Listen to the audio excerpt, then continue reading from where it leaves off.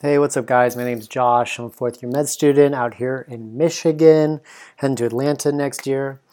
We're on episode 23. Let's keep it going. Genetics, we love it. In the previous episode, I talked about this really wholesome interviews with that are conducted. They're on YouTube, and they're the wholesome interviews conducted, and it's a YouTube channel, and I found it, so I wanted to tell you guys about it. It's called Special Books by Special Kids. It's a wonderful series.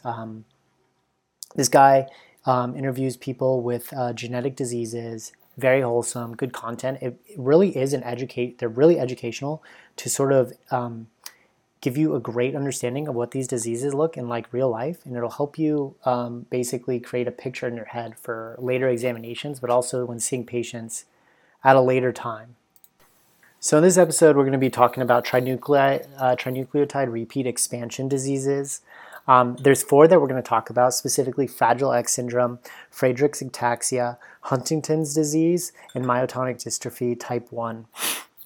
So I don't know if you remember me talking about this in an earlier episode, but the general idea is that trinucleotide repeats result in anticipation. So as one person has this repeat expansion happening, they'll pass it on to the next generation, which will then undergo expansion, right? And then have even more severe effects at an earlier age. And that's what trinucleotide repeat expansion disease is. That's like what you'll see with them. You'll see it in the question stem, right? Basically like a father will have some of these disease phenotype, but it won't be as severe. And then their offspring will present with a more severe disease phenotype at an even earlier age, right? You can imagine this being super devastating for families, parents bringing in their children who have awful diseases that they themselves are affected by. This is sort of like one of the more sensitive diseases. I've had a few classes in medical school where we interview patients with this.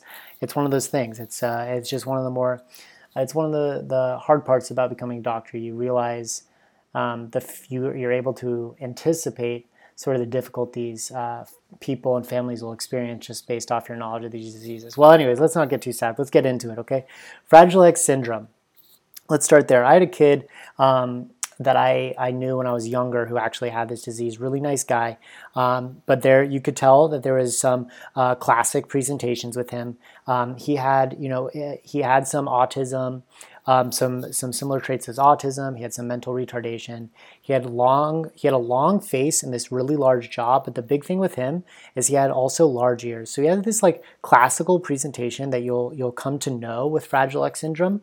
They also have, I never saw this, but they also have large testicles. They have macroorchidism, right? So this is the big thing. They have big face, big ears, and big testicles. That's the classic thing with Fragile X syndrome, okay? And this is an X-linked dominant disease, right? So the trinucleotide repeat is going to be the CGG repeat, specifically on the FMR1 gene located on the X chromosome. When this happens, this is an X-linked dominant disease, right? So all of the offspring that get that X chromosome, regardless on whether or not they have a healthy X chromosome, are going to display this phenotype, this Fragile X syndrome phenotype, okay? So again, Fragile X syndrome, CGG nucleotide repeat. It's located on the FMR1 gene, which stands for, it stands for Fragile Mental Retardation 1, and then it's actually located on the sex X chromosome, okay? Friedreich's ataxia is another interesting disease. This is an autosomal recessive inheritance. The repeat expansion is a GAA repeat. The way that most people remember this is GAIT, G-A-A-I-T, GAIT. It's located on chromosome 9. And actually, I want to go back, okay? For CGG, for Fragile X syndrome, the way that you remember CGG is giant gonads. CGG, giant gonads. Okay, so now we're going to go to Friedreich's ataxia, back to it. You can remember the trinucleotide repeat via the GAIT mnemonic. Friedreich's ataxia is GAIT, G-A-A. It's located on chromosome 9. And this is actually due to a defect in frataxin. We haven't talked about this yet. We'll go through it in hematology. But this is a special Well, actually, we'll probably go through it in nutrition. But regardless, this is a special protein. It's an iron-binding protein that leads to impaired mitochondrial function. Iron can be toxic. It can be toxic at high levels. And when you have this like super high levels due to this iron-binding protein, you get degeneration. And remember, things that utilize a lot of ATP are going to have a lot of mitochondria. So that's going to be in your spinal cord, right? Your spinal cord makes a ton of different neurotransmitters. It's very energy intensive. And you have this buildup of ATP in your spinal cord. So the classical presentation for Friedreich's ataxia, you're going to have neurological findings. A lot of these are going to be like in the posterior columns of your spinal cord. So you're going to have affections in your vibratory and proprioception sense. You're going to have clumsy gait with falls. You're going to have nystagmus. Some other interesting findings are going to be this thing called hypertrophic cardiomyopathy. You're going to have diabetes because you're going to have this buildup in your pancreas of iron, and it's going to lead to early pancreatic failure. And then you're going to have pes cavus, which is like when your chest has this like sort of indentation or like sort of like it's like caved in, okay? So the next one I want to talk about is Huntington's disease, okay? This is an autosomal dominant trinucleotide repeat. It's resulting from a CAG repeat on chromosome 4. The way that I remember that it's chromosome 4 is Hunt has 4 letters in it, and that's chromosome 4, okay? In the way that I remember that it's a CAG repeat is because you put animals in a cage. Cage is spelled C-A-G-E, so C-A-G is the repeat, okay? And with Huntington's, it's one of these like sort of, it's a very tough disease for the people who it affects you, you know, a little bit later in life. You're in your 20 to 50, depending on the anticipation. You start to get these like symptoms of depression and dementia. You get movement disorders. You get this from NMDA mediated excitotoxicity. You have these increased levels of dopamine. But the key neurological finding is you're going to have caudate atrophy with enlarged ventricles on a head CT. That's pathognomonic for Huntington's disease, okay? Huntington's disease leads to caudate atrophy with enlarged ventricles, okay? The final one that I want to talk about is myotonic dystrophy type 1.